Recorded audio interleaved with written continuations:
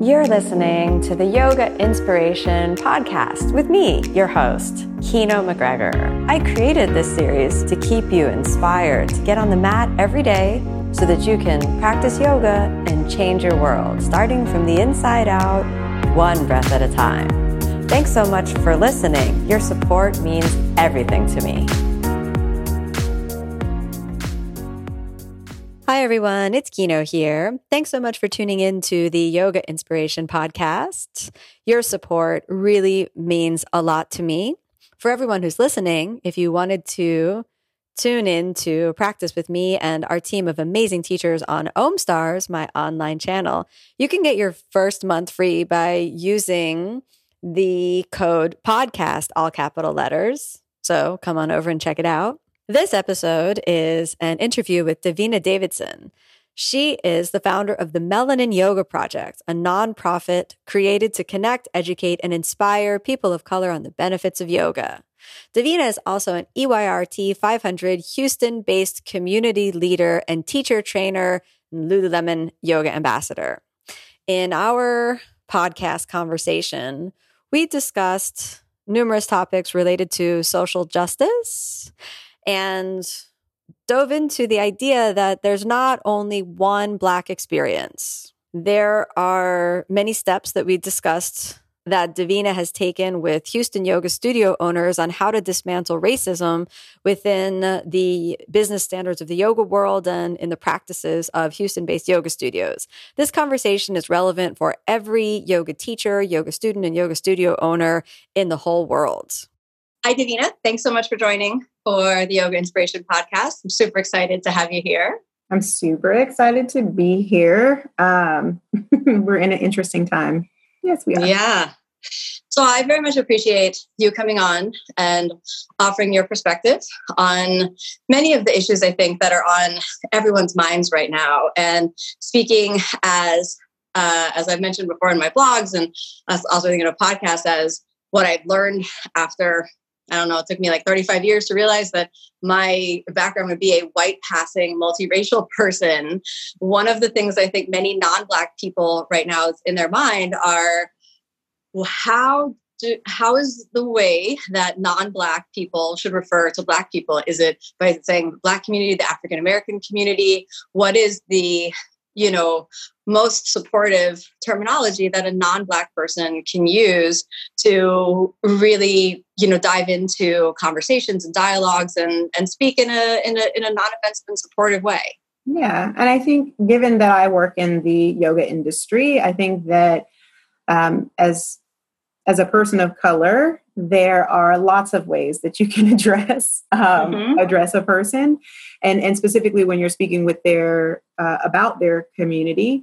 And I think saying African American community or the Black community is actually acceptable, either one, given the context of the relationship that you have with the person that you're speaking to.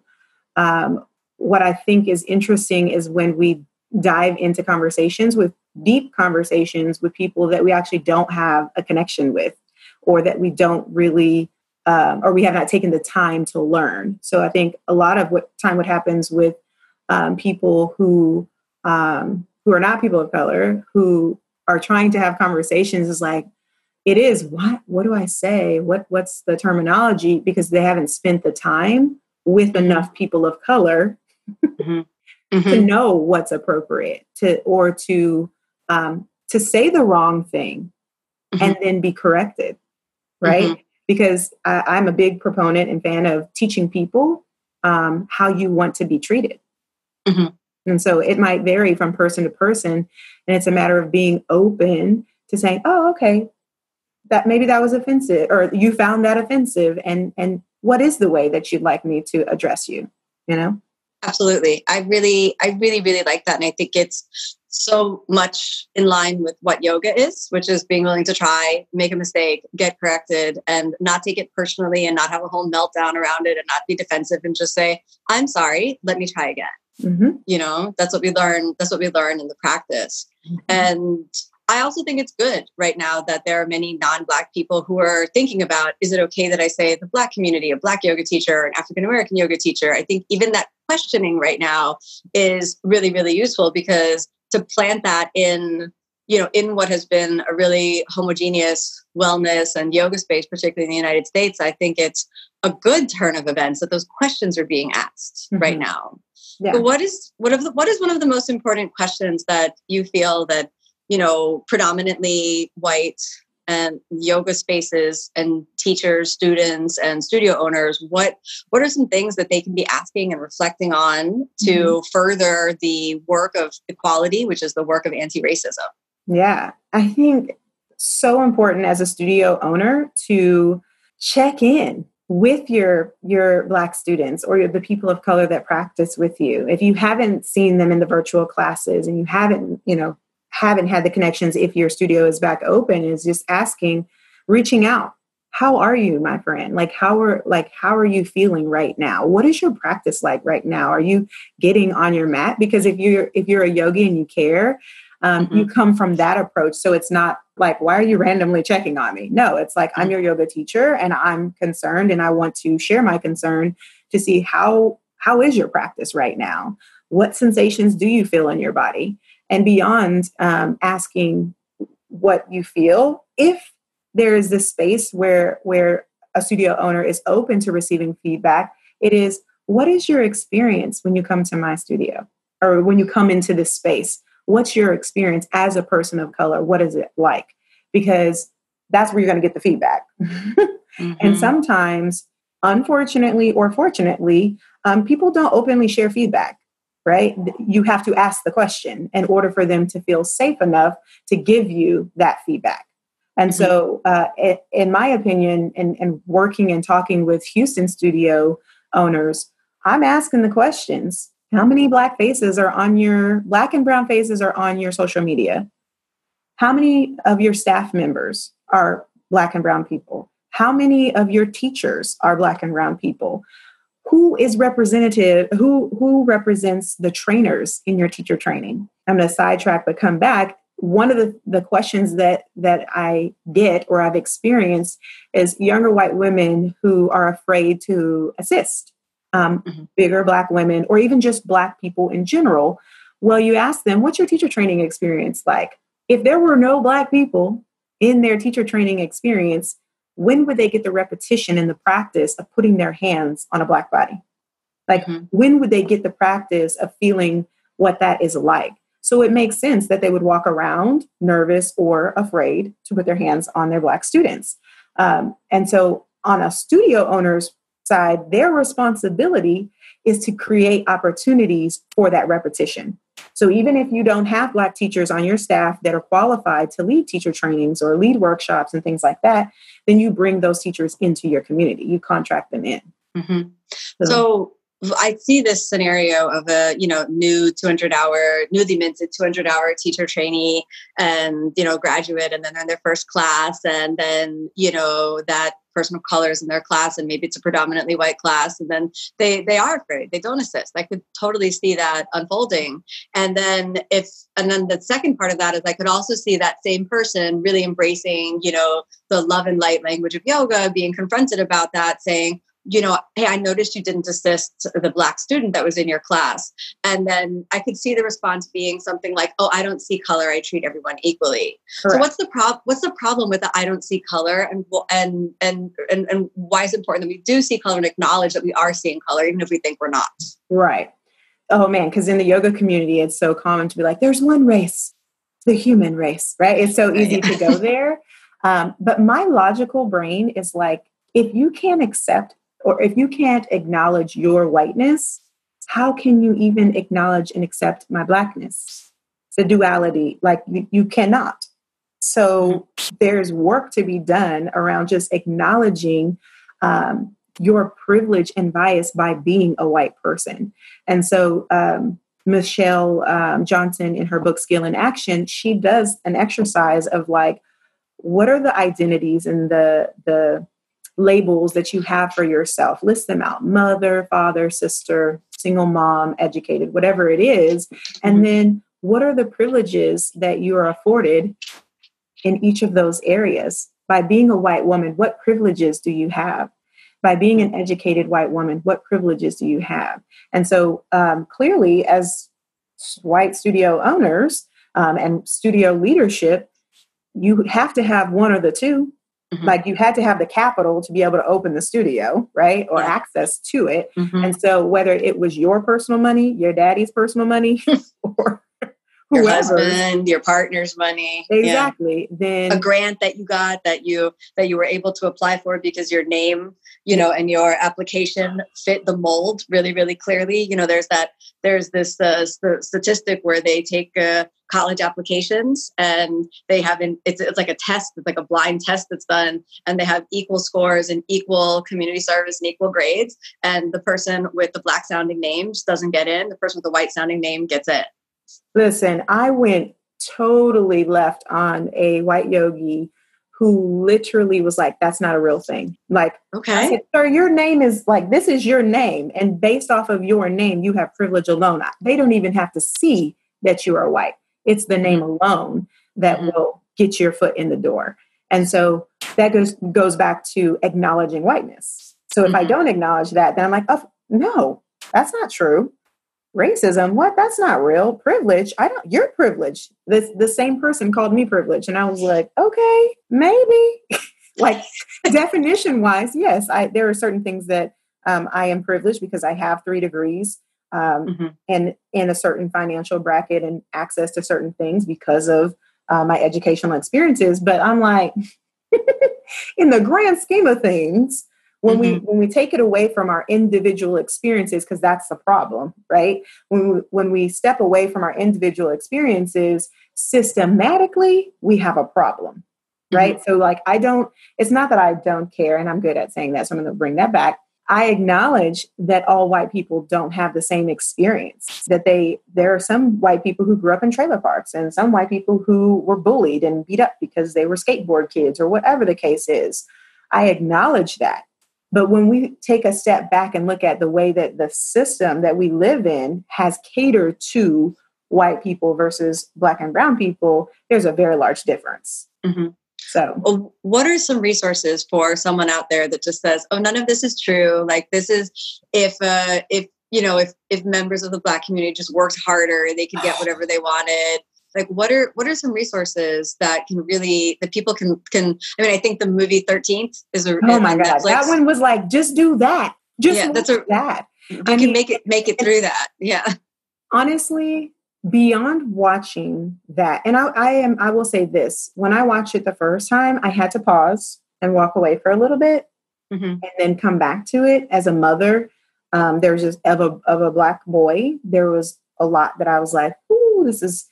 Getting very intense. And so I came back to it.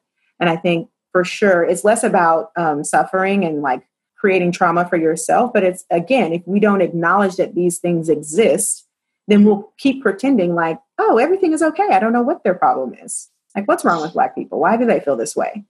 And outside of the movies and the books and those things, it's also that self-study. What do your circles look like? Who's in your intimate circle, and what kind of conversations are you having with them, regardless of whether there's a Black person present in your inner circle or not? Now, if there's not a Black person present in your inner circle, then maybe that's something to work towards so that you have a diverse experience, right, within your intimate circle. For sure. I'm just like, start having the conversations and be open to be called out. There is something about correction that white people do not like.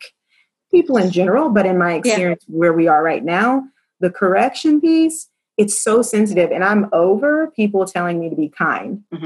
That comes up, I imagine, in the yoga community a lot. Like, oh, there's, I've had a few moments where occasionally on social media, I will post something that is taking a strong stance on something. And whatever I had, I've gotten thrown oh, I feel there's so much anger. You should really go and sit with that until you're able to be nicer. And I'm like, okay. So it's just, and then this is this word that's often being called tone policing, where there are, members of the dominant group that essentially say, oh, could you just like tone your message down a little bit and then I'll receive it. But it seems like it's never going to be appropriate. There's never going to be the perfect way to say, hey, you have this systemic bias and we need you to correct it. Because if you say it softly, then it just gets brushed aside. It's kind of like, okay, I'll look at that sometime in the future, like when it's good for me. But saying it with urgency is like a way that I thought about this before was, say that you're two people and you're on a train and you're sitting next to someone, and then there's someone that this is somebody that they just take up a lot of space. There are these people that like, they just throw their stuff everywhere and they answer their phone, their elbows in your space. And, then they step on your foot. And maybe the first time you're like, sorry, sir, you stepped on my foot. But then the guy keeps doing it and he keeps doing it. It doesn't have to be a guy, it could be anyone, but this being, they keep doing it. They keep stepping on the foot. And by like the 10th, 15th, 50th, 60th time at the end of the trip, you're like, stop, and by that point it's valid. Nobody likes to like lose composure, but when you push to a certain point, sometimes anger is an appropriate response. Well, what's really funny is that I teach yoga very much in the same way that I am off of the mat, which is direct and essential. I don't do the flowery language and things like that. It's very direct and essential, and not in a way that I'm being aggressive. It's not aggressive. Put your foot here. Do this. And then once you've tried those things, then you wiggle and you reshift in the way that you need to for your body. But hear me first. Just hear me out, right? And in terms of being called the angry Black woman and all of that kind of stuff, what's really interesting is a lot of people don't know that I'm biracial. Like I posted people who literally live in Houston with me were like, whoa, like I didn't even know that you were biracial. And the truth is that I'm a strong Black woman because I was raised by a strong white woman. Like that's just my truth. That's not the truth for everyone. That's my truth. And she taught me from a very young age to speak my truth. I didn't learn grace until yoga. Until teaching yoga. Then it was like, okay, gracefully speak your truth. But my mom we are very much the same in terms of being direct and straightforward or blunt. And people don't like that. We're so used to like making people feel accepted and comfortable, and like in the yoga community specifically. And so then when you have this big Black woman coming along telling you what to do, people aren't always in a place to receive.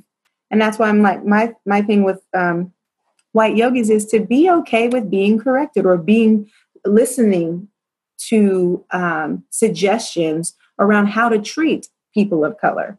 You don't always have it right. You actually don't, maybe never have it right. So it's like, listen first and then maneuver in a way that you guys can coexist, but hear the person out first. Yeah. Absolutely. Do you feel that the resistance comes from the fear of admitting guilt? Do you think that it's something around, well, I didn't do that. Like I've never personally done anything, or, sometimes when the issue of, systemic oppression and the repercussions of slavery come up, I hear sometimes white people say, but I didn't do that.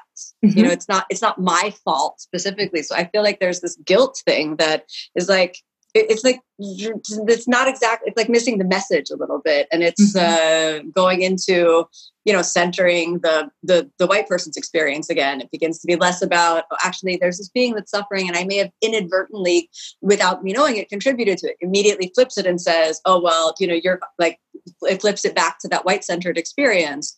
So what can someone whose response is, who has that in their mind, oh, but I didn't do that, it's not my fault. The white person who hears that, what can dismantle that? What can put a crack in that armor so that they can be more, empathic and potentially, be truly open to listening for that correction?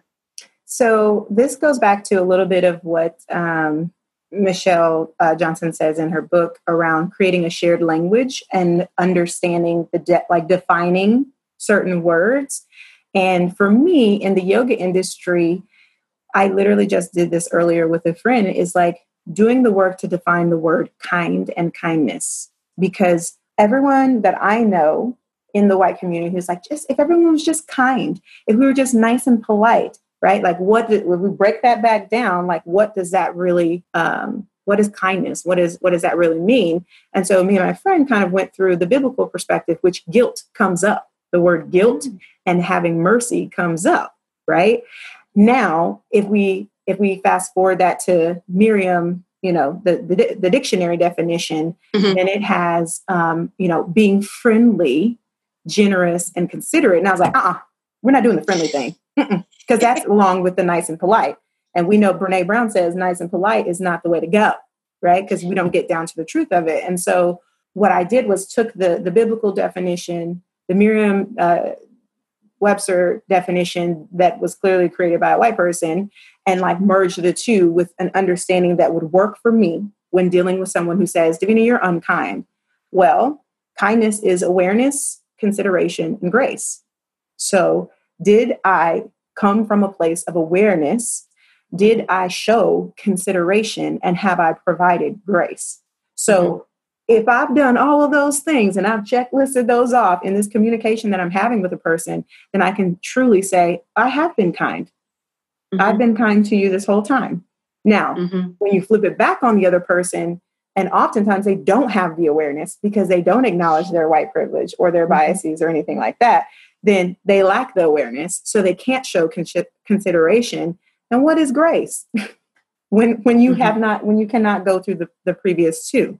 So I think creating a shit, like asking the people in your circle to create a shared definition of what does it mean to in this yoga space? What does it mean to you to come into this yoga studio and feel safe? Don't just ask your white clients. Don't just ask the regulars, but like survey, like what does it mean to be in a safe space? And then you do the work to figure out how do you create that. I can understand that this would be, that's where I'm at. I love that. I can understand that this is a big shift and a big effort. And I feel like this is so necessary for particularly yoga practitioners, because as yogis, we're asked to be better. We're asked to be strong enough to dive in and to do this work of unpacking our unconscious biases. We call this in Sanskrit the samskaras. So now we're unpacking a systemic samskara, the unconscious type, which is the most insidious, the most harmful, the one that generates the most suffering, and the one we resist the most.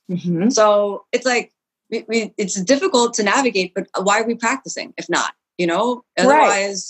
Otherwise it's just fluffy words. Otherwise the yogic version sometimes of kindness comes up as ahimsa. Try to be nonviolence. This is such a violent expression. Try to embrace nonviolence. It's like, well, it's not as simple as that. It's not as clear cut as that. And if you're in a position where you can look down your nose at someone and say, "Ooh, that was violent," to not even recognize that actually you were in a position of privilege and a position of power. I was speaking with a white studio owner who was expressing frustration to me about feeling like he couldn't do anything right, and then she said to me, but every time I post a picture of, a Black student, then people write me and say that I'm getting it wrong. And then I get really afraid. And then I take down the post. And then people write me messages saying, you silence the voices now and you shouldn't take down the post. And I post a new post. And then one of my former Black students contacts me and says, you got it all wrong. And so then I get afraid and I delete the post and starts all over again. And I'm like, you need to stop this. Yeah. I said, you can't be deleting posts that you're uncomfortable with. If someone's calling you out on social media, that's a space for you to acknowledge that you made a mistake, ask what you did wrong, and it's uncomfortable to do it publicly. Yeah, maybe you'd like to do it behind closed doors where all your students don't have to watch you go through this process, but that in and of itself is a teaching. So what I said to her next was, I gave her a bunch of books to read and was like, don't back down, never delete a post like this again. And then she said, but I didn't ask for this. And then I said, no, yes, you did. Yeah. Because she'd actually posted the black square on Blackout Tuesday. And I went to her Instagram and I said, you posted the black square. You stepped into the dialogue. So now if you think that posting the black square and a few pictures of black people here and there on your Instagram account is doing the work of unpacking your racial biases and being strongly anti-racist in the world, and it's not enough. Like this was performative. This isn't enough. You can't just post a square and then a few pictures of black people and then okay, now we're all peace, love, and happiness. No. Listen, I have a close friend who owns a studio here in Houston who wanted to act. And this is the thing, like, it's very challenging because there is like, I don't know, is this right? Is this wrong? And that's why I said it's being okay with getting it wrong and then having that, uncomfortable conversation. And that's the reason why we're not progressing, is because we've bypassed or skipped over these difficult conversations. Mm-hmm. But in regards to being performative, my friend posted, she asked for 2 teachers, or not asked, it was brought to her through someone in her community of 2 teachers or teachers to Black teachers to talk to her community. Well, the problem with that is that it does read performative when you have no Black teachers at your studio. It does read performative when the teachers that you've chosen, that you're allowing to represent the Black experience, are performative teachers themselves, right? And like they were the type of teachers that could go into her community and make the people feel comfortable and make the people feel safe. When on the other side, she 100% had a friend who has a nonprofit that is for people of color that she supports because she supports me. And instead of using the resources that she already had in a panic, in a frenzy or whatever, chose to go outside of community. And so the performative stuff will never work. It's tokenism on the Black side. It is 100%, you're the token Black. We got it. Okay, great. That's not changing things. That person's experience is not representative of the whole Black experience. So unless you have a series of people that are going to come in and talk to your community, inviting or posting one Black person every now and then is not going to work. And then when you have companies, larger companies who are predominantly white in the yoga industry, and then all of a sudden now is posting their Black models, it's like, didn't you already have these models? And why weren't they sprinkled in before now? Right. And so my whole thing when people do that kind of stuff is I see you. I know where to categorize you. I know what you are open to and what you are comfortable with, because that's what you're showing me right now. But the reality is there's so much work behind that has to happen on the inside of your company, of your organization, before you can be outward with it. So whether you're reading, doing my thing is like, don't tell me that your community is doing a book club. Is your staff doing the book club? Is your leadership doing the book club? Because those are the people that call the shots, not necessarily the people in your community. So do the work from the inside out is where I'm at with it. Forget the performative stuff and like actually hold your team and yourself accountable to sit with the difficult conversations day in and day out, because this is not going anywhere. And if you're a yogi, like you should already be down for the cause. Like, the struggle every day you get on your mat, right? It's not absolutely the same. Yeah. So. Oh, absolutely. I think there's so much there. There are a lot of non-Black people, particularly white people, that will answer the question, I'm not racist. I have a Black friend. I'm not racist. I dated a Black girl when I was in high school. And then that's like the proof. And is that another form of tokenism? And what's the issue with that? Yeah, that is tokenism. And the issue with that is, as I've said multiple times here, one Black person cannot show you or cannot represent the entire Black experience, because there is a particular Black woman right now circulating that she is a Black woman, right? Skin tone, but is very much not for Black people. And so if I'm like, oh, but that's my friend, then I think, I'm doing great because I'm supporting this Black person, but it's only because you agree with her sentiments, but her sentiments are not representative of Black people as a whole. So you can't do that. You've got to have multiple Black friends. You've got to interact with Black people on a regular basis, because if you don't, then you end up being the white woman who grabs her purse as a Black man crosses the street. You end up being the white woman who, clings to her mate as a Black man approaches her, right? Because you're not conditioned, or you have not experienced what it's like to be around Black people. So then you fear them. And so it's like you have to do the work, even if they're not even in your tax. That was another thing that came up in the studio ownership thing, was tax brackets and your income level. And one of the studio owners has a boutique studio. However, and it's fancy, it's beautiful, it's absolutely beautiful. And at the same time, the owner of one of the largest food chain, or not largest food chains, but one of the successful food chains in Houston, and she owns a financial services company, lives around the corner from the studio, and she loves Pilates, but she doesn't attend there, right? And so to assume that because of your income level, that you can't have friends of color is silly. It's ignorant. It's also racist. I think, that perpetuates the idea that, there aren't wealthy Black people, that, all Black people are poor. It's like, well, I don't have any Black friends because I'm a millionaire, and there's like, no, there are Black millionaires too, so then we don't really want to say replace racism with classism either, because then that's another form of discrimination. And if we talk about, the intersections of different experiences of people of color, then that's one of the intersections. It's, you may have a class privilege, but some people don't have that class privilege, and that may open some opportunities, but not to the same degree as if you were white, or if you were, even a different intersection that we might sit at. And sometimes I feel that it's easy for people of privilege to just feel overwhelmed, to just feel like, why do I have to think about all of this? Can't we all just get along? Like, really? And it's like, no, that's what your privilege is for. If you're put in a position of power, if you have that power, you'll be judged on how you wield it. Did you use it to lift anyone up, or did you use it just to, build your ivory castle a little bit stronger? And as yoga, in the yoga world, these are conversations I think that are really important to have.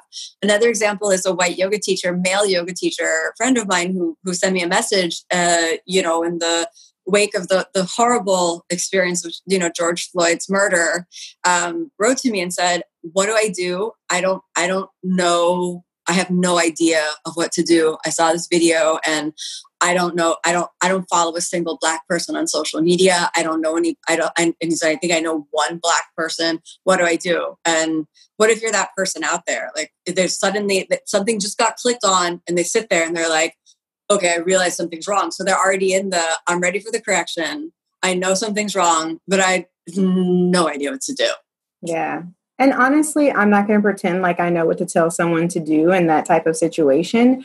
As a believer, my mind is like at church, like, I hope that there are not just white people at your church, but it's like the common spaces that people interact in, whether it is engaging in conversation at the grocery store, and engaging in conversation, in other stores. It's like baby steps, because at the same time, like, I don't need you to go march down to here's the other thing. It's like, enrolling in the next dismantling of racism workshop, right? Like, going from 0 to 100 is like it is going to feel overwhelming, and it is literally acknowledging and then taking the baby steps to dialogue with people. And then just kind of working your way into spaces where you're uncomfortable and having difficult conversations. It's also America. I'm like, in my mind, I'm like, that's a choice to not have any people of color in your sphere, like in your community or in your circles. And so it's like, get out of your comfort zone and go interact with people, because you're living in a bubble, a white privilege bubble. If you don't have, it's 2020 and you don't have any Black friends, right? If you don't even know, you don't follow anyone Black on social media, if everyone you follow is just, looks exactly like you and is just an echo chamber for you and your beliefs, then you're going to get more and more entrenched in beliefs. There's actually a study particularly about that. Unfortunately, I think we're now living the reality of the study. It was done like 10 years ago, where they took people and they divided them out into these two groups. And so one group, they were forced to commingle ideas. So you had people that were on the really far right of the spectrum, people that were the really far left of the spectrum, anarchists, no government, and then lots of government, socialists, Marxists, and, people with different political views, progressive and super conservative. And they stuck them all together and they made them like talk to each other for like a week. Every day this was part of the study. And at the end of the week, everybody came out a little bit more towards the middle. Everyone was kind of, because they met this person, they talked to this person, and they were like, oh, that's what you think. So then everybody came a little bit more to the middle, no matter where they came from the spectrum. The other group of people, they took all the conservative people and they stuck them together. And then they took all the liberal people and they stuck them together. And then what they found is after the same week, all those people who were in their echo chambers, they got more and more entrenched and more polarized in their views and more extreme, to the extent that they became, violent towards anything that was divergent from that little box. And I kind of feel like that's where we are right now, culturally, that and that we have these boxes, and it's like if something doesn't fit in our little box, then we're in violent opposition against it. Yeah. I love Brene Brown and her book, Braving the Wilderness. My favorite, people like it in it, Davina, if you say it one more time. But I love, people are hard to hate. Close up, move in, get close up with the person. Because if we, as the study showed, if we just isolate ourselves, then we will move more towards in opposition of actually coexisting together. So I'm like, do the work. Let it be uncomfortable. When did we get to a place where we were like, and maybe it's always been this way, and I can only speak for myself and how my mother raised me, but I was encouraged to have difficult conversations at a very early age. I was empowered to speak my truth and then deal with the consequences of doing that, because sometimes I didn't get it right. And I did have to go back and apologize. And I did have to, redirect the way that I approached the situation. But that's also how I learned how to be a human being. Like that's the way that I learned how to coexist with so many different types of people, is because I put in the effort and the work to navigate what my own truth was. And that I think is really important, is doing the work for yourself first, so that you're not being performative, or you're not being lost in in a society where, because of social media, oftentimes we are asked not to be ourselves. We're asked to be a version of ourselves, like on a good day from this angle and this angle, right? It's with the filter, with a good filter. The filter. And so we've conditioned people to do that. And I think it's so time to peel back the filter and just like have the difficult conversations, be wrong, learn to get it wrong multiple times, and then learn to figure out, okay, that didn't work this way. That didn't work this way. Like, it's so interesting to me how people choose to walk away from either difficult conversations or people who don't agree with them. My mind, like, I am not built like that. I am like, you don't agree with me? Let's talk about it. Like, it's just where it is, because I know who I am. I've done the work to know who I am. And I have not bought into societal norms around what I should look like, what I should sound like, all of those things, because of the work. And I think we've got to sit with ourselves and do the personal work so that we can then go out and have conversations with other people. Absolutely. And I think that the work you're referring to is not only, deconstructing or dismantling racism, but I really like what you said about the work of knowing who you are. So to have a strong root of self-confidence, to have a strong root of self-esteem that's not dependent on approval or likes on social media, to be able to really sit with your own truth. This is so important, because One of the things that I see happens a lot on social media is that somebody equipped with kind of a superficial knowledge of what you should or shouldn't say now gets into putting people on blast and putting people on participating in this huge swing of cancel culture, which is like, you said the wrong thing. I have to unfollow you right now. Or, that was unconscious, and it's not, there's no room for, hey, you made a mistake, I want to facilitate learning. It's just sort of like, that was wrong, cancel, that was wrong, cancel, I have to cancel you. And it's like, wait a minute, first of all, A, have you done your own work to figure out who you are? And B, is that like, sure, I guess if everybody cancels this person, they're going to sit there and grow, but was your intention to truly educate this person and spark dialogue? Or did you just want to basically perform on social media that you now had the lingo and could call someone else out? Listen. the white yogi male that I was talking to or interacting with, the way that our conversation started on social media is I was on my Facebook page and I said, in my mind, I said, who on my friends list would say some shit like this? Like, I had to pause and be like, who is this? So then I went to his picture and I was like, oh, he's tripping. And so then I said it. So then I typed that. I literally typed what I thought, which is who on my friends list would, and he was like, you said what I said was shit. And like went through this whole thing. And I said, listen, that's how we kind of went downhill around, I'm not going to unfriend you. He was like, all my other Black friends have unfriended me by now. And I'm like, that's cool. I'm not unfriending you. I'm not going to unfriend you. What I am going to do is I will dialogue with you. I'll hold space for you and saying the stupid things that you're saying right now and the ignorant, because some of them are ignorant, things that you're saying. And I will recruit allies to help you out because you are not in a place to hear me. So we got to the point where he was not willing to hear me. And then had friends who were in the yoga community jump into the conversation from a safe space, not even attacking him or anything like that. What was so funny is it took one of his friends to be like, bro, what are you doing?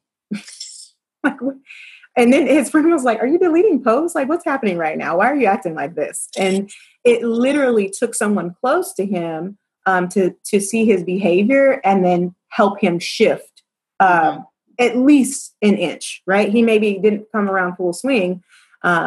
But for sure, sometimes people sit behind a computer screen and say the darndest things. And you're like, where did you get that from? And my thing with social media is why do you need to announce that you're unfollowing me? Yeah, I get that. I get that too. Unfollow. Okay. Like, great. We all saw that you're unfollowing, but we have no idea who you are. So why does that even matter? And then the people who unfollow because they didn't like something you said, if it left a mark in them, that they're going to come back and check on your page anyway. And then I've seen people that have left the unfollow on my page. I leave a comment 2 months later and it's the snarky comment like, oh, you're still doing the same thing. I'm like, yeah, this is me. I'm still doing the same thing. Yeah. So can we go back to the process that you walked through with this, white follower, this, epitome of privilege, right? It's like the white male privilege. And no offense to any white dudes out there. I'm married to a white dude from Denmark, it's not a white male hating conversation. But what I want to draw people's attention to is the emotional labor that you put in to be present through that.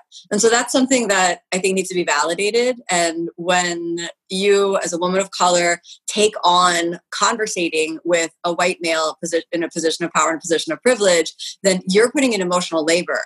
And maybe he is too on some level, but it's really, you've taken that on. And I feel it's courageous and heroic. And I think it needs to be recognized, that every time you go into it, you're risking more than he is. And you're stepping into the ring of fire. Yeah. And this is something that we can't expect of everyone, but when it is seen, I think it needs to be validated and it needs to be honored. And I hope that people take it as inspiration to put in their own emotional labor. Mm-hmm. And what I realized, this happened over a span of maybe 3 days. And what I realized was like, there were moments where I was like, I don't have time to do it. I don't have time to like talk to you right now. Like he direct messaged me. And I was like, in my mind, I was like, I don't have time to talk to you right now. And so I just like set it to the side. And then when I was ready, came back to it. And, he had also posted like 17 things after that text. So I was like, I don't have time to go back and read this, and I'm not. So here's where I'm going to pick up at. Let's recap what we've agreed upon, right? And what was funny is that I understood where he was coming from. That's not the point. The point is that clearly his life, he did not have the greatest growing up or upbringing, right? And was bullied and was beat up by Black people and all these things, and financially wasn't in the place to, it was all those things, right? And what I was trying to tell him, because he was like, well, there are Black kids who are better off, right, than how he was. And my thing was like, you're taking it to an individual level, and racism is not individual. It's systemic. So no matter how messed up your one experience is, right, that cannot be compared to the 400 years of oppression. And then he was like, what? It's 2020 and you're going to talk about slavery? I said, sir, you're missing it. I said, and what I ended it with is, people like you are dangerous. When you think like, oh, Black people could just like work harder and like work their way up. That's a fallacy and a lie, because it's systemic racism. It's a lie. And people like you are dangerous because you stunt the growth or the progressive movement of where we're trying to go. So my thing is, in terms of the labor of having conversations like that, is I don't mind having them, because then I know where you are, where you stand.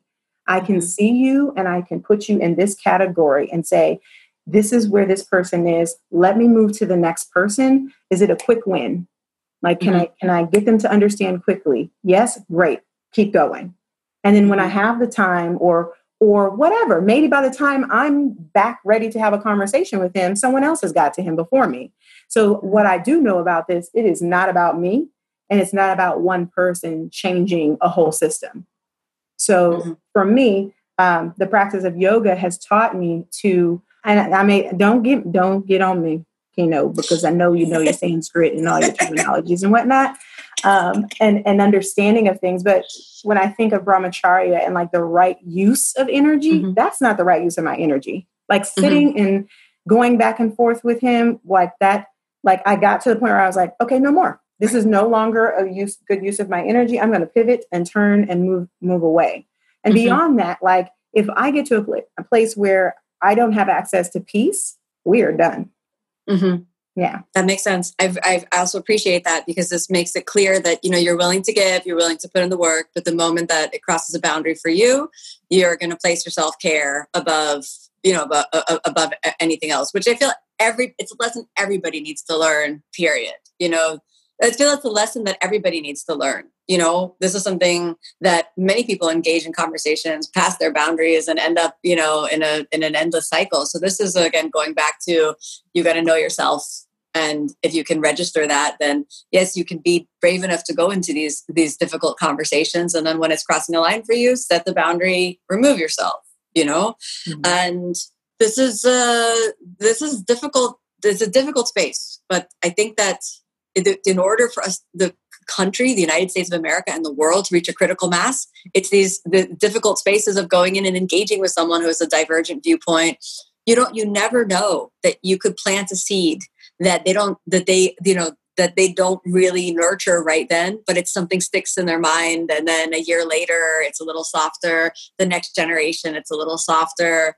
So I feel that what's happening now is definitely pushing us. The conversations that are happening are definitely pushing us as a culture in the right direction. But how do you feel? Do you feel hopeful that there's a shift in critical mass? Do you feel that there's something changing? Do you feel there's something different about this moment than in, say, previous moments of awareness? Well, this is my first experience of what is happening on a grand scale like this. And so for me, 100%, it feels we're taking baby steps in the right direction. I think what me and my friends talk about right now is white people are in a place of throwing money at Black people and trying to make it better, who have the money, who have the capital. They're throwing money to make it better, right? And our work as Black people is to ensure that we are educated and able to sustain keeping that money in our community, because White people also know that it will literally come right back to them, because people are conditioned, because they think that they need the Nikes, or they need the show and tell of things. And so, or whatever, I'm not going to go on brands and things like that. But if we don't create places and spaces for Black businesses to expand and to be sustained with this money that is coming in, we could end up back at square one. And so perpetuating the cycle. Yeah. And so I'm hopeful that I feel like we're moving in the right direction. And right now, my attention and awareness is going to a space of educating people of color for sure, which is why I have Melanin Yoga Project, is to educate people of color on the benefits of yoga. And so that we don't have to go into unsafe spaces. Like you don't have to miss out on the practice of yoga because the spaces around you are unsafe. You can pivot and find and be in a space of people of color that's safe, and it's an educational space. It's not watered down yoga. It's just the same yoga that everybody else is getting. And I think, so I'm in a space of educating, and I'm hopeful, and the people that are in my intimate circle and community, we're all aligned that it's so important. And I come from an educational background, so I have my master's in doctoral leadership. So I told my friend the other day that it's like, this is my time. Like, this is what I was built for. This is the time that I was made to be in, because I ain't never scared. Like, I'm not the one to back down. And like, if we need people to stand right now, I'm happy to be that person to stand, which goes back to that conversation with the white male. And it's like, I have no ought with him. He was like, you're angry, you're aggressive. No, I'm not. So I can have these impassioned conversations and not take that in and be negative and feel some type of way about myself. I've been that way my whole life. So right now feels like the right time for me to step up and lead. And so that's what I'm doing. That's awesome. I love that so much. Would you share with everyone what the Melanin Yoga Project is, and when you founded it, and perhaps also what the importance is of, say, supporting Black businesses, supporting Black teachers, creating, a space where there are only teachers of color, and really supporting that? Yeah. So I am a big personal growth work person, and I went through a year of like connecting in yoga studios that were outside of my home studio. And I realized that there were not a lot of Black people in yoga studios in Houston. And so then my next year, the theme that I went from was connect with more people of color. And so Melanin Yoga Project was founded based on this idea that I personally want to connect, but I also want to connect them with each other, because we can do this. Like we as a Black woman who does lead teacher trainings, 200-hour and 300-hour, and I've done it for white communities and white companies for years, I know I'm validated if that was a case, although that's not where my validation comes from. I have built a name for myself to be able to bring this to Black and brown communities. So Melanin Yoga Project was founded on this idea of educating people of color on the benefits of yoga in a safe space.